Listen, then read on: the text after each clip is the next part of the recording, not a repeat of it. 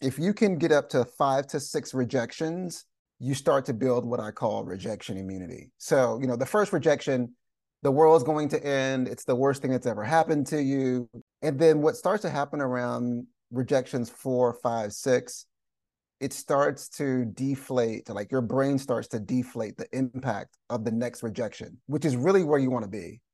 So I am a firm believer in apply for as many things as you can, apply for schools you don't think you'll get into, go for jobs that you are underqualified for, and build your rejection immunity in order to get those things. And really, if I look back at my life, the best experiences in my life followed heavy doses of rejection. Hi everyone, I'm Yolanda and this is She Goat, the podcast that celebrates women in sports who are killing it on and off the court. Today we're going to flip the script and shift perspective a little bit because we have our first man joining the talk. With him we're going to speak about how men can show up as allies in the workplace and beyond. We're going to talk about imposter syndrome, and we will also explore one of my favorite topics and one of my favorite words, that is rejection. I think we all deal with rejection at some point, and today's guest knows a lot about rejection, and this journey is like a roller coaster of grit and determination. So listen to this. After 4 rejections, he makes it into Harvard Law School, and then instead of continuing doing this legal thing, he decides he want to be a football coach. And of course, why not? And that's the best part of the story, because after being rejected from 31 NFL teams, he finally makes it to be a coach with the Kansas City Chiefs. But there is more, because he wrote a children's book on empathy that made it to Oprah's favorite things list. He was also a faculty member at the University of Texas, and he is a keynote speaker and an angel investor. Today's guest is Daron Roberts. Hi Daron, thanks for being here. In your own words, all these achievements, even if I don't like the word achievement, but all these things that you did are the result of a lot of rejection. So of course, my first question, it has to be around rejection. And a few days ago, I was reading about this thing on TikTok. It has over 72 million views, and it's called rejection therapy. So it's a challenge where people try to get intentionally rejected every day for 100 days. For example, they ask strangers for a hug, for money, for pictures. And the idea is really to build resilience against our fear of social rejection. Please tell me, what are your thoughts on rejection? Yeah, it's interesting because I used to teach a class on rejection at the University of Texas. When I left the National Football League, I was at the University of Texas for 8 to 9 years. I ran a center for sports leadership and innovation. So, we would teach financial literacy and leadership classes to all of our athletes, all sports.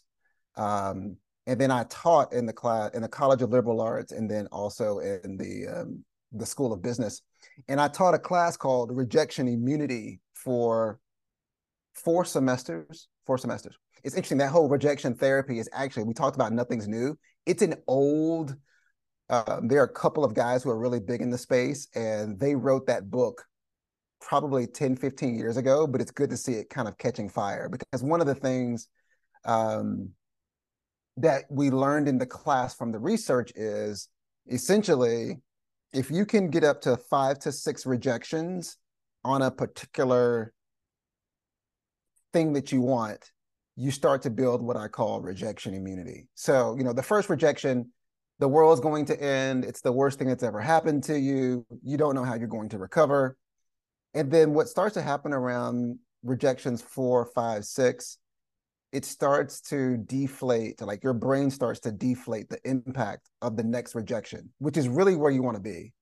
Because I see game as sort of a roulette table where the more rolls you have, like the better chance you have to get what you want. So I am a firm believer in apply for as many things as you can, apply for schools you don't think you'll get into, go for jobs that you are underqualified for, and build your rejection immunity in order to get those things. And really, if I look back at my life, Harvard Law School is a prime example because I could have gone somewhere else, but I really wanted to go there. So, um, and then getting my first coaching gig after 31 teams said no, like the best experiences in my life followed heavy doses of rejection. I feel you. I know what you're saying. Like now for the podcast, I've sent Mm.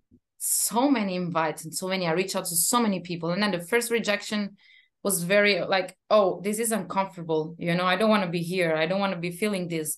But then after the third, the fourth, the fifth, I'm like, okay, I got this. Watch me doing this. So I think it's even like, as you said, you build that immunity, resilience. Yeah. I mean, really, I mean, listen, it's the more no or wait or not right now, like the less that bothers you, the better off. I just feel like the most successful people I know have this, whether they're writers or athletes or coaches or musicians, like the most, I'll say this too, caveat. I'm trying to get away from saying most successful and really most fulfilled, which is hard, right? Because I think successful becomes this sort of outer metric of, oh, they won this many awards and sold this many books or albums, or they have this position.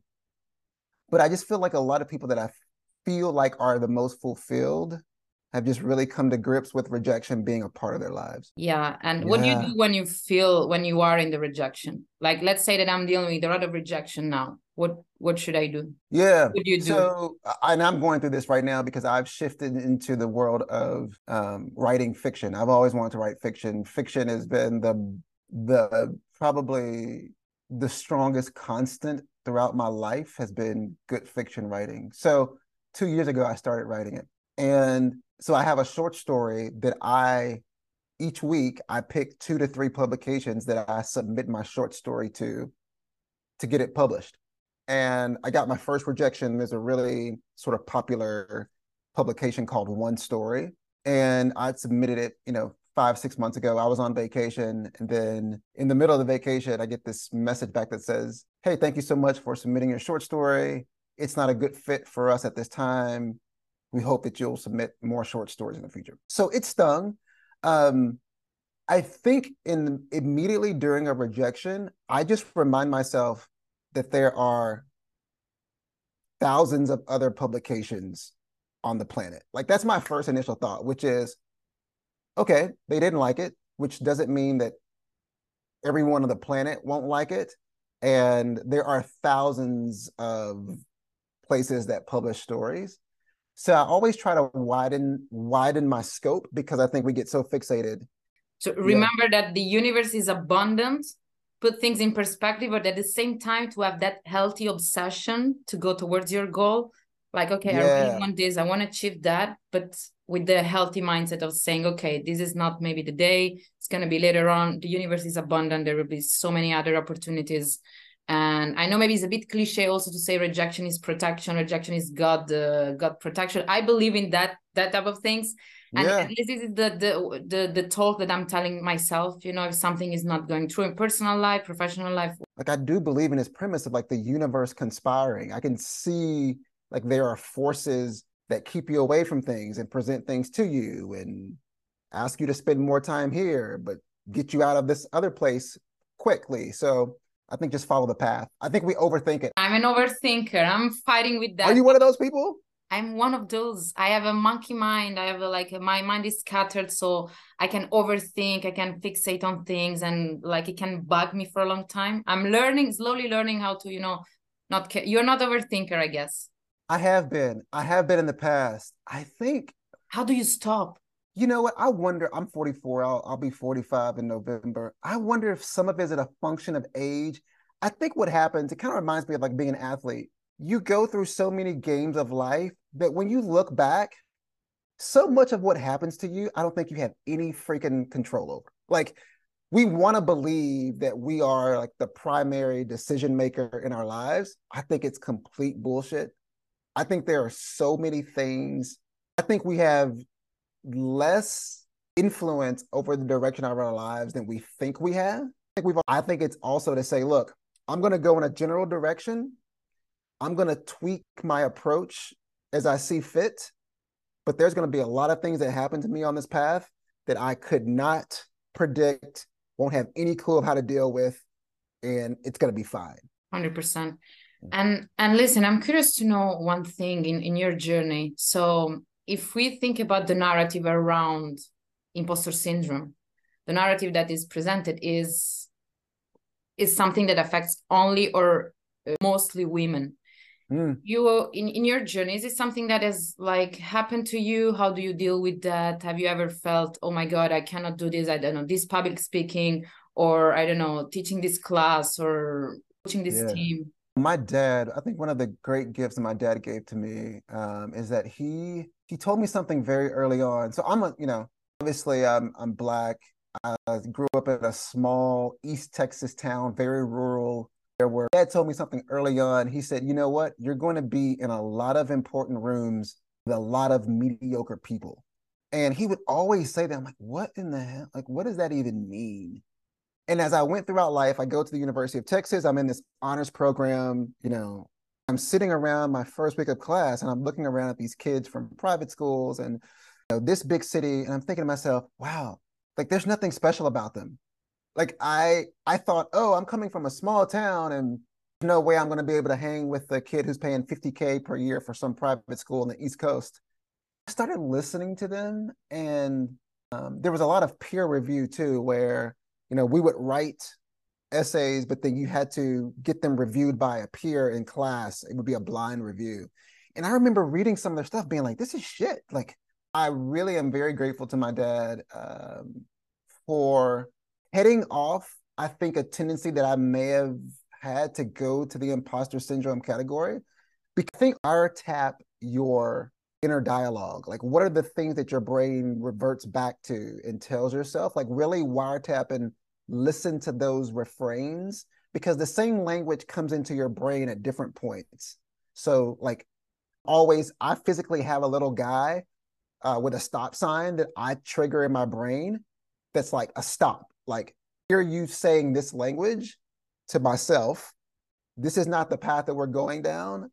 Instead, I choose this language. And so change your internal dialogue. And it takes a lot of self-awareness journey, and some days is like confidence is up, I'm the main character, some days I'm down, some days I just want to curl in bed and I'm like, no, I cannot do this, I don't, the feelings. I think being a constant, like, I think humans really overvalue being at a constant level. I think it's a lot of the like business bullshit literature about like optimal levels, and I embrace the days where I don't do shit but like eat chocolate covered almonds and don't make any progress on my writing. I think that it's important. I think the body sometimes tries to force us to rest. Like, there's a difference between that becoming a consecutive streak of days versus, I found that typically when I have those kinds of days, it's because I've gone overboard and my body is like, stop, where I'm going to shut down. And I'm trying to do a better job of embracing those moments. Yeah, listen to your body. Yeah. And listen, how do you show up as an ally, as a male ally? I think that it's very interesting. I was actually thinking about this question.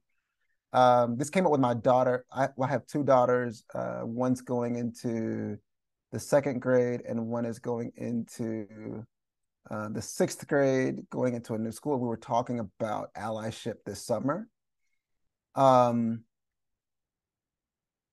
It's interesting as I move into, I've really decided in my life that the two things that light me up are writing and speaking. Writing is a very solitary, it can be a very solitary craft. I also found out later, like post 2020, I really enjoy spending time alone. Like, I used to be, I think I forced being a little bit of an extrovert in the first half of my life. Now I really enjoy just like being with myself, writing and reading. Speaking is like my out in the world, outside kind of activity. On this point of allyship, I realized as I would go to events, there were very few women who were getting hired as keynote speakers.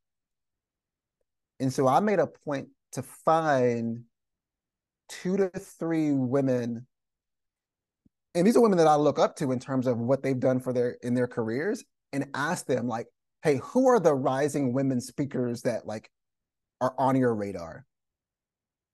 And there have been several points for events that an event called me and said, hey, we'd love to have you as one of our speakers.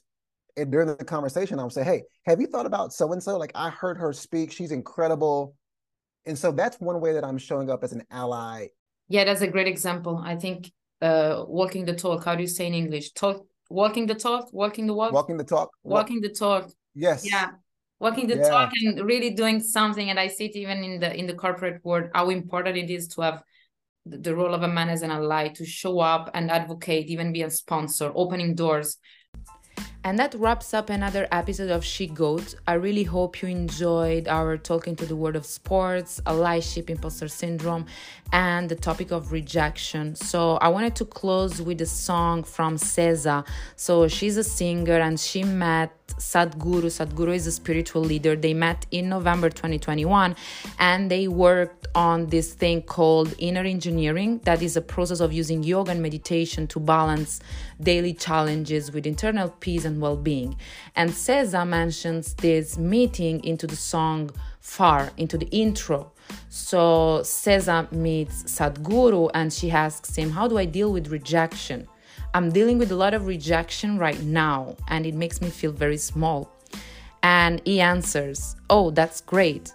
If nobody wants you, you're free. So I wanted to close with this song and I want to say a big thank you to our guest Daron for sharing his inspiring journey and thoughts on these topics. Hope you enjoyed it and remember to hit follow and share this episode with your friends. See you next time.